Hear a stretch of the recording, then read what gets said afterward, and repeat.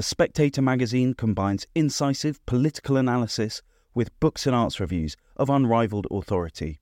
Subscribe today for just £12 and receive a 12-week subscription in print and online, plus a £20 Amazon gift voucher, absolutely free. Go to spectator.co.uk/voucher.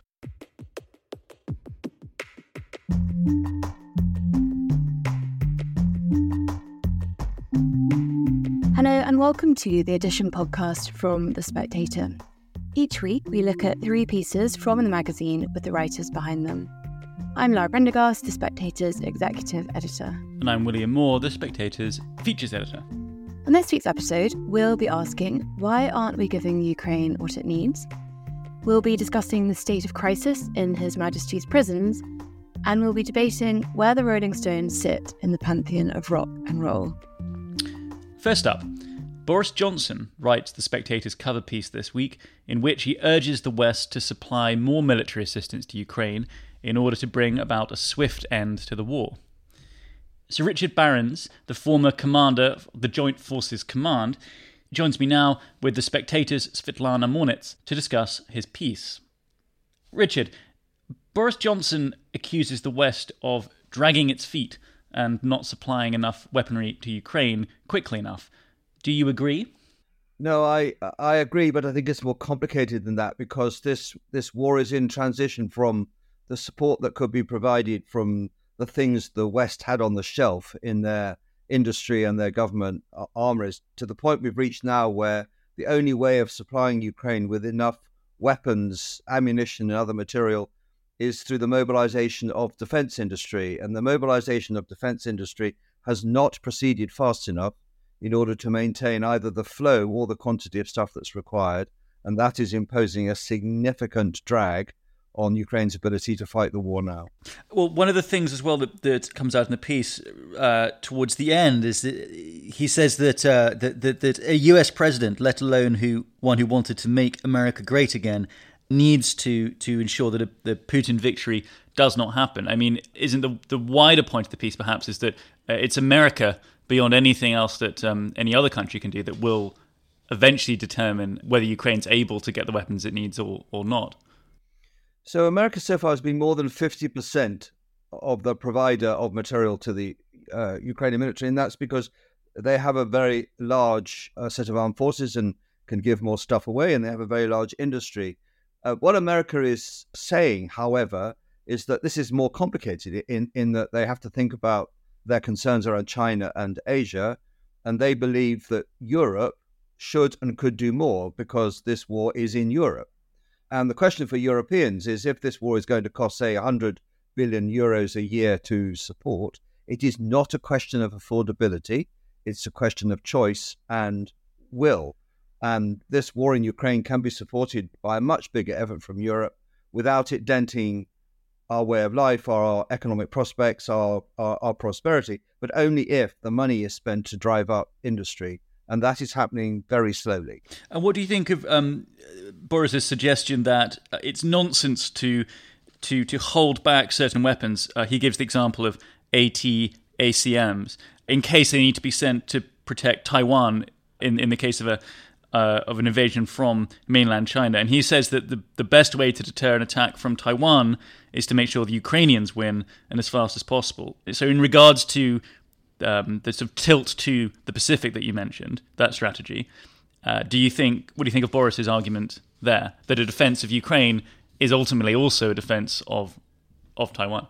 So I think everybody is clear that how the West now responds to the way the war has turned out in Ukraine will condition how China views its ambitions and its willingness to take risks in its own intentions to assert itself in Asia Pacific. And if the West is supine now around Ukraine and essentially walks away from its commitments, China will be emboldened by this. And that, I don't think, is in our national or our allies' interests. However, the other aspect of this, it's been clear since even before the war started, or this phase of the war started, is that NATO does not want this war to expand to a war between Russia and NATO, and the limitations that have been placed on weapons over time have been about not using them on Russian territory, even though we know that Ukraine, in fighting its war, must be able to strike Russia. And right now it's falling back on its own industry and ingenuity. But these long-range missiles, the ATACMS missiles, are essential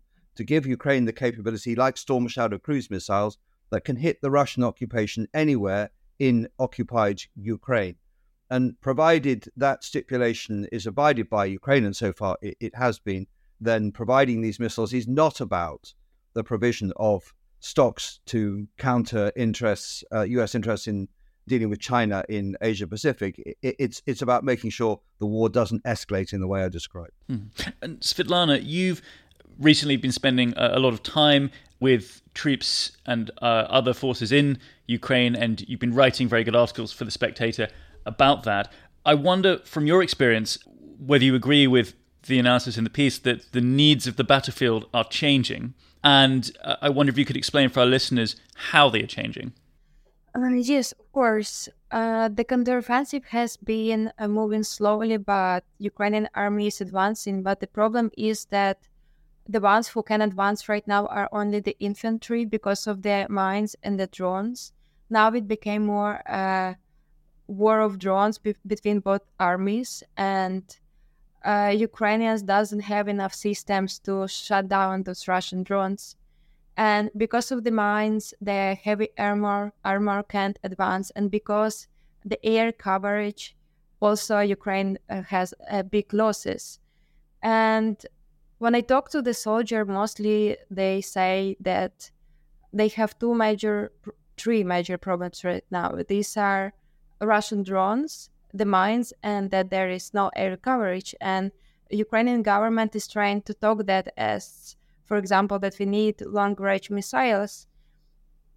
And especially we talk about ATMs, US long-range missiles, but they say they don't want to supply them to us because they are afraid that Ukraine will start striking Russia or Russian warehouses on Russian territory. But so far, Ukraine has been using, for example, Storm Shadow missiles provided by Britain, and Kyiv kept its promise that it's going to target only occupied territories.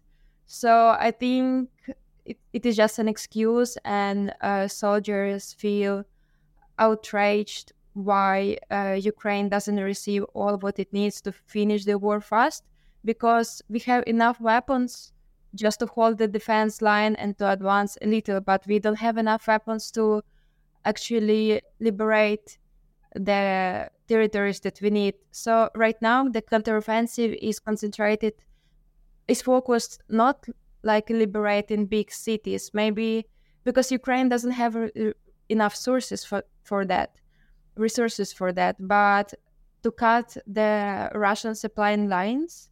Even if Ukraine doesn't need to come up to Tokmak, for example, or Melitopol, it just needs to cut off the railway lines and other supply lines. And then in this way, it would be easier for us to them if Russians will be struggling to reinforce their forces. And Richard, with your military experience, I wonder what you make of the types of weapons that Ukraine are now asking for, and whether you believe that they could achieve strategic gains if they were to receive these weapons, and do you think it would change the nature of the counteroffensive?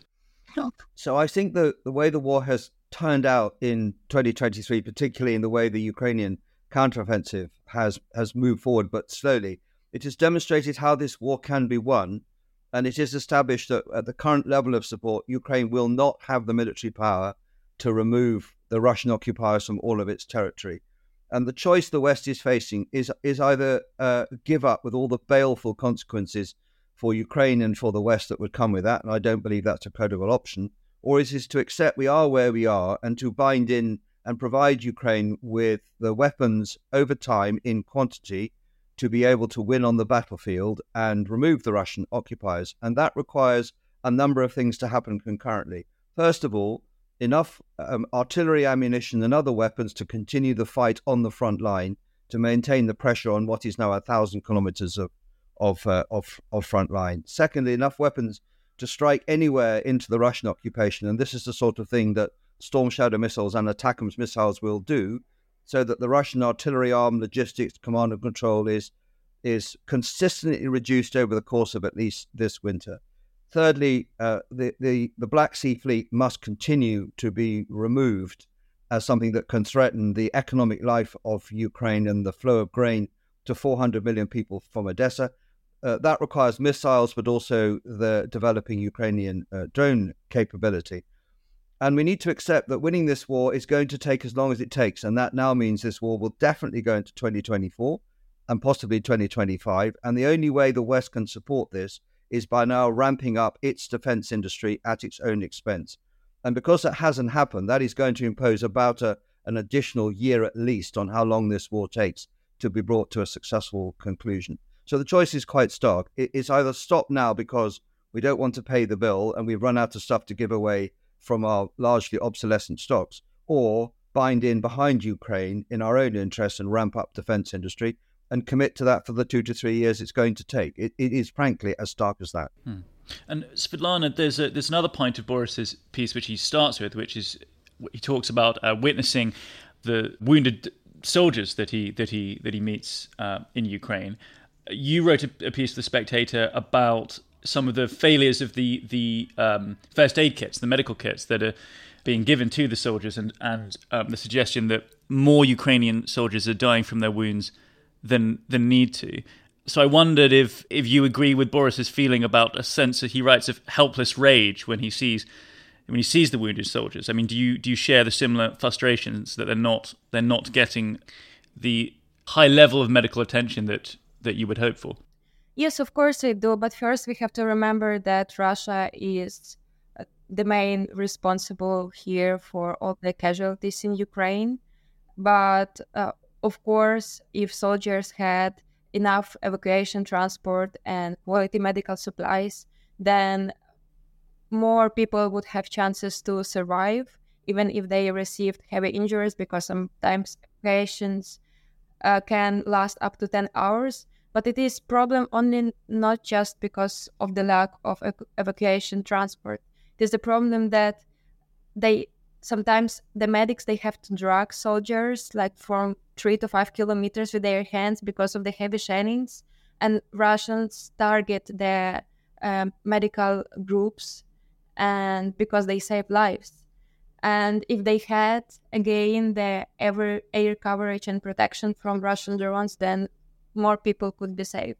And about the problem with the supplies, that with medical supplies and quality first aid kits, it's getting solved more or less, because finally as the people started talking about it and the government woke up and noticed this issue, so the NGOs and volunteers, they are all trying to manage it. Of course, it will take some time, but I hope the situation will improve. And Boris Johnson, in his piece, he was writing that the soldiers say that they don't want like compassion because they are just doing their job. But I wouldn't agree with that, because, of course, when you visit an injured soldier in the hospital, the last thing that you have to do is to say how sorry you are and to show them this pity. They do need pity. It won't help them to recover and won't motivate them to live further. The best what you can do is to offer help, and if they need it, they will say what they need and you can help. Or maybe you need just to talk to them. And they also don't like when people call them heroes, because for them it's like they are forced to fight because they have to protect their families and their land, but they would prefer to have a peaceful life rather than to be heroes and sacrifice their lives. And Richard, just finally, you mentioned earlier that because the counter-offensive has been going slower than hoped, the war will certainly drag on into 2024, and you said possibly even 2025. Are you concerned then about wavering support in America, given that there is a presidential election next year and Donald Trump, who seems likely to be the Republican nominee, and then possibly as well the president, has said that he will end the war in 24 hours by forcing a negotiation if he is re-elected to the White House. So is it plausible that the Ukrainians could still fight and still win if America does withdraw military support? If, and I think it's actually unlikely, if the US does cease its military support to Ukraine, the immediate effect is that more than 50% of the support that they get would not turn up. That would mean that Ukraine could not continue the war and would have to settle, and that would be a victory for Russia. So for all of those reasons, I don't think this is a particularly likely outcome. But nonetheless, it may be that US has had peak Ukraine, and the level of support that they provide will plateau and possibly diminish. And the issue therefore comes to Europe, and Europe is perfectly capable of finding the resources to generate the industrial capacity to support the war in Ukraine. And it is clearly in the NATO membership's own national security interests that this war turns out well, however well in the end it is defined. And this isn't a choice anybody wanted, but it's the choice that we are now confronted with. And our political leaders will have to make that decision this autumn if they are to equip Ukraine to make them strong enough to prevail in 2024 and more likely in 2025. And we have to remove the pressure of the calendar from this war if we are going to bring a big war to a successful conclusion. It has its own dynamics. Thank you, Richard and Svitlana. Next, Charlie Taylor, His Majesty's Chief Prisons Inspector, writes in the magazine about the state of crisis inside our prisons. This is, of course, following the recent escape of Daniel Khalife from Wandsworth Prison. He joins me now with David Shipley, commentator and a former inmate at Wandsworth. Charlie, you give quite a sobering take on the state of Britain's prisons in the magazine this week, but I'd like to start by talking about last week's escape. Were you surprised at how the prison break captured the public imagination? Well, escapes are incredibly rare, so I think that's one of the reasons why it caught the public imagination, but also because of the nature of the offence this particular prisoner was charged with, and also the fact that he wasn't caught quickly. Normally prisoners leave the prison, get picked up outside if they do escape, or they head for their wives or their girlfriend's house and tend to get rearrested fairly fast. But in this particular case, he stayed on the run for a few days, and there were lots of quite fanciful speculations going on about him being on a private jet to Iran. Not quite the same as being on a push bike in Northolt, but there you are. Yes, and David, you covered the escape for the Spectator's website, and you say that as a former inmate at Wandsworth, that a jailbreak from that prison was waiting to happen. Why is that? Yeah, I mean, I think everyone talks about the filth and the sort of the violence and the drugs in prisons like Wandsworth, and Wandsworth particularly, but what you can't understand until you've been there is how chaotic it is. It's such a mismanaged, poorly run organisation. And I think I said in the article, often when we were there, the prison would lock down for 20, 30, 40 minutes because they'd lost a prisoner. You know, men would slip off to another cell, to a different wing, and it just wouldn't get noticed, and they wouldn't be found for quite long periods of time because the whole operation there is abysmal. It's interesting you say that, because when we inspect, we go into a wing office, and the staff on the wing office will be able to give us a very clear idea of how many prisoners are locked up, who's on legal visits, who's in court, who's gone to education or whatever. And certainly it's always slightly harder to get a clear answer when we go to Wandsworth. Yeah, I think it's one that really sticks out for me is I've been at Wandsworth a few weeks. I was on A wing, and my cellmate left in the morning to go off to court for sentencing. And so during the course of the day, there were a couple of times where they came to check. And according to their paperwork, they were still supposed to be two people in the cell. No one had updated that. And in each case, the officer relied on me saying, oh, no, he's gone off to court. They were like, oh, okay, fine, we'll mark that down. You know, let's be frank, I was in prison for an offence of intense and gross dishonesty, you know. So why they were trusting my word struck me as bizarre. And just, I think that kind of lack of administrative control is a big part of why I wasn't surprised that Daniel Khalife managed to escape. And Charlie, that lack of control, or that chaos, as David just described it, does that make Wandsworth an outlier when it comes to the British prison system, or is it symbolic or representative, perhaps, of a wider crisis in Britain's prisons? It's the biggest of its type. It's the biggest reception prison in the country, so it has prisoners going in and out of court prisoners coming in for the first time, having been picked up off the streets as well. So it's something about the busyness of the environment, but also the ongoing issues that Wandsworth has got with staffing. So when we last inspected in last year, we found that 30% of staff were either off sick or were unable to do their full duties. And of course, if there aren't enough staff around, it increases the risk that mistakes get made and that people end up being able to disappear like happened in this case. Well, yes, you say in your piece that the quality of staff is critical. Is the prison sector struggling to attract the right candidates at the moment? Well, what really strikes you when you go around a prison at the moment is the age of staff. They're often incredibly young, sometimes not that long out of school, and they're often having to lock up, deal with, look after prisoners who've been inside for longer than they've been alive even. But it's not only that the staff on the front line are inexperienced, very often their managers are inexperienced as well. So, and I'm sure David will confirm this as well, that you actually get prisoners telling staff what they're supposed to do because staff don't always know in some cases. Yeah, you wouldn't believe it until you've been there. I think if you told the average person in the country that's how it works, they think you were joking. But prisons are essentially run to a great extent by the prisoners. They perform a lot of the crucial functions of the prison.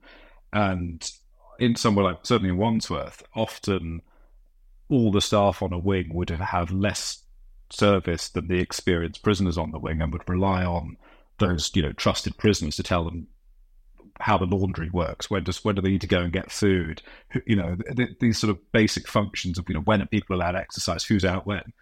And that, I think, obviously creates huge opportunities for the staff to be manipulated and for that trust to be abused. And David, you were in Wandsworth during the COVID pandemic when lockdown measures were imposed on the entire country, but there were also additional measures imposed on prisons. I wondered if you could tell our listeners a little bit about what that was like, because the last time Charlie was on this podcast, he was speaking to our listeners about COVID measures that were in place in His Majesty's prisons, or Her Majesty's prisons as they were then. And I wondered what was the experience of going through the pandemic in prison for you when you were there?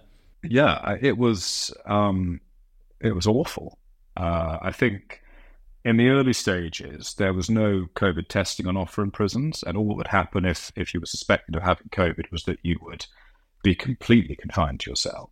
So in that initial period, we were being allowed out maybe every 3 or 4 days, and we could either have a shower or some exercise. So if you can imagine 2 men in a cell the size of a car parking space, and that's where you sleep, you eat, you go to the loo, you clean yourself, and you're being kept there for days at a time. And because of this perverse incentive where there was no upside to mentioning that you might have COVID and lots of downside and that you just be quarantined for 2 weeks, no one said anything. So the wings went overnight from being quite noisy places where people were sort of calling out to each other and having chats through their doors to this eerily quiet space where all you could hear were just, men trying to sort of hide their coughs that rattled through this huge brick and metal space. And it, went on and on, such that I think a lot of us just went quietly mad, effectively being as close to solitary confinement as you can get. We're just locked away in these cells, nothing to stimulate us. I spent a lot of time writing a fantasy novel because I think that was like some way for me of escaping. But I think a lot of other people saw that escape through drugs and alcohol, which did still make their way and were still available. There was sort of a couple of weeks where that supply was interrupted, but certainly by kind of mid-April, late April, drugs were rife on the wings of Wandsworth again. And just finally, Charlie, I wondered if you could give an update perhaps for our listeners about COVID measures in prisons, because the last time you're on here, you were making the point that there's still a lot of the restrictions brought in during lockdown are still in place. I think it's fair to say there's been some progress, and some jails have moved a long way and have done pretty well. But overall, the picture remains pretty bleak. There are too many prisoners locked up in their cells for too long without enough to do. We still come across empty classrooms, empty workshops, empty workspaces with none or just a handful of prisoners, and no sort of purposeful activity in place in many jails. And what this means is that prisons are failing to perform their public protection function, which is to make people less likely to reoffend when they come out. And that's my biggest concern about this, is that if the gaps in terms of people's skills, knowledge, understanding, behaviour are not being filled while they're in prison, then they're going to go back to doing the things they were doing that got them there in the first place. Thank you, Charlie and David. And finally, in the art section this week, Rod Liddle writes about the new Rolling Stones single, supposedly their best in decades. Rod joins us now alongside Will Hodgkinson, chief rock and pop critic at The Times. So Rod, you review the new single Angry in this week's issue. What emotion did it trigger in you? Ennui, largely. The Stones have been going for an awfully long time. And I think for most of the last 40 years, when I've heard a new Stones single, I've been forced to kind of shrug a little bit, despite the fact that, during the 60s and certainly the early 70s, they were a magnificent troupe of miscreants who produced a series of wonderful albums, which I really enjoyed.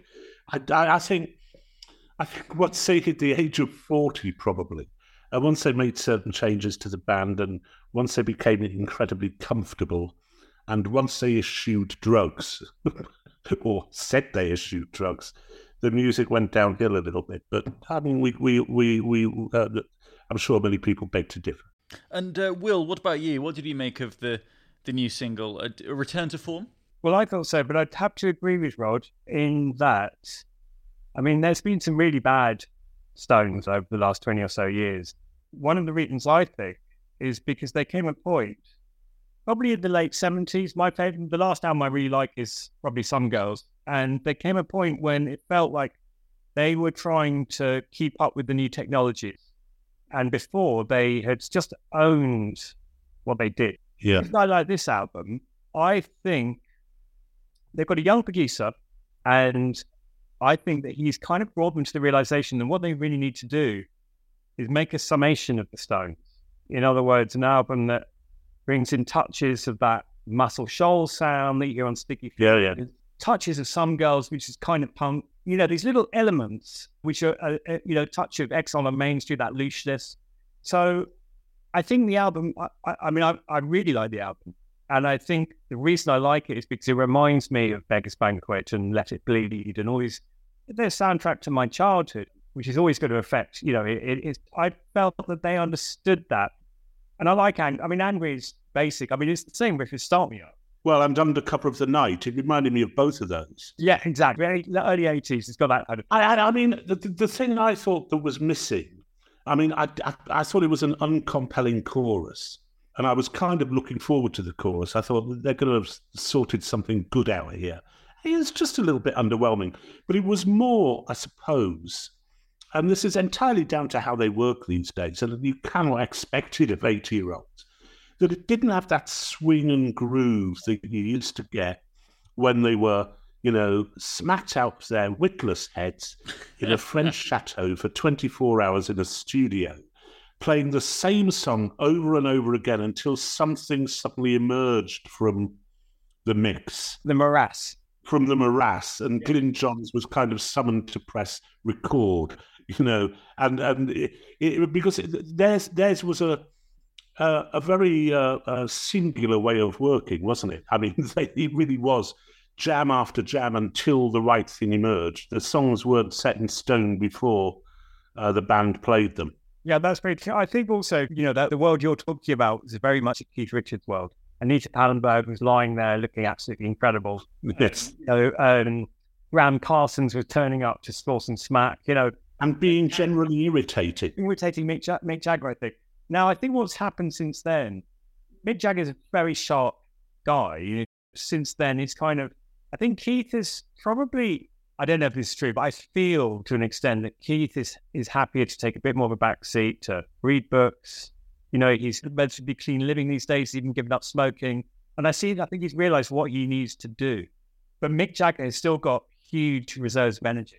So I think he's now driving it. And that's very different because Mick Jagger's a different person. Keith always got cross when Mick Jagger's comparative cleanliness was announced and would mutter darkly under his breath, it wasn't always like that, and so on. I also have a slight problem that, 1974, 75 comes along. I actually quite liked It's Only Rock and Roll as an album. I thought it was quite a decent album. And they had a chance then to broaden the Stones and to take someone on who, as a guitarist, given that Brian Jones had been lost and that they couldn't quite cope with the rather sulky Mick Taylor. And they go for a sack of meat and potatoes, which is putting it a bit cruelly, I know, but Ronnie Wood, I think, would have been better off in Badco. Yeah, that's another reason why I think there isn't quite the swing there. If you were going to nick anyone from the Faces, I'd have nicked the other Ronnie, who I think was a genuine talent, even though he was crap on the guitar, which is why he used to be called Plonk, apparently. But I'm not sure that Ronnie Wood was the perfect counterpoint to those, Keith Richards open chords and so on. It just lacked a bit of the easy rhythm which they had on Exile and Sticky Fingers. Yeah, I mean, it's to me, it's really hard to beat. I think there's other things at play too. For me, it's really hard to get better than Beggar's Banquet. I think it was that 68, 69. Now, I've got a theory, it may be wrong, but I've got a theory that a couple of things happened. One is that they came after Jagger and Richards were arrested. So their backs were against the wall. It was really serious. Well, rich then, actually, because, there's all kinds of strange mismanagement for money, in the music industry. It still is, but especially then. So they weren't rich. They had money, but nothing to cement themselves. There was a real threat, and they came up with this music which was on the edge, and you feel it. And I think the thing that changed it all was Altamont. You'll know what it is, Rob, but, this is the concert which a young fan died. Hell's Angels were hired as security. I think at that point... Bad employment choice, that, I think. Yes, yeah. Well, as it turned out to be. So I think at that point it all changed for the Stones. Because at that point they said, okay, well, either we become a rock band, we play stadiums, big security, we have layers and layers, all the rest of it, or we're going to collapse. That's interesting. No, I mean, I've always felt that's the point at which it changed. So, because a lot of people say that it changed with the death of Brian Jones. I mean, I have to say, I really, really like Mick Taylor as a guitarist, and I think it brought a new element to the Stones. But it's interesting that you put it down as Altamont. It would make a lot of sense. It was also, in a way, the end of the decade, wasn't it? Yeah. One of the things that comes across in your review, Rod, and I think also in this podcast, talking about all these sort of past decades and eras and so on, is that perhaps what makes the Stones such a treasure is that the fact that they're still making interesting new songs now in 2023 at a time where you say in your review, Rod, rock is dying or maybe even dead as a genre. I wondered where you think it went wrong for rock. Why has it become this dying genre? Well, it's got a life expectancy. Everything has a life expectancy, and I think rock has probably outlived its life expectancy. I mean, even at the time, when I was 12, 13, 14, the reason that punk came along is because we thought that rock had effectively become a parody of itself. That we were listening to Queen doing albums called A Night at the Opera, and Rod Stewart parading his wealth on Atlantic Crossing, and there were bolt-on strings and orchestral, and there was prog rock, which seemed to have been a blind alley, and yet interestingly these days, where there is interesting stuff going on in what you might call rock music, it's math rock and new prog, which is quite interesting. The stuff I was brought up on was always, rather than rock based, was always in country or blues, which is why I was always a fan of bands like the New Riders of the Purple Sage when I was a kid, which is why I never had any friends, I think.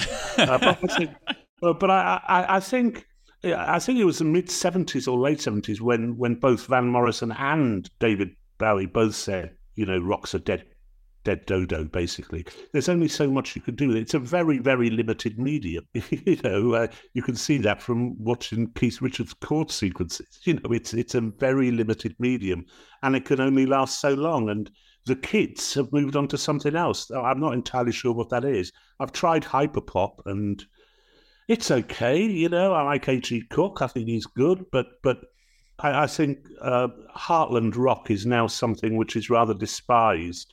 Given that name, Heartland Rock, it's for dads, isn't it? You know, so I think the genre is dying, which is bad news, I guess, for you, Will, as a reviewer. Thank you, Rod and Will.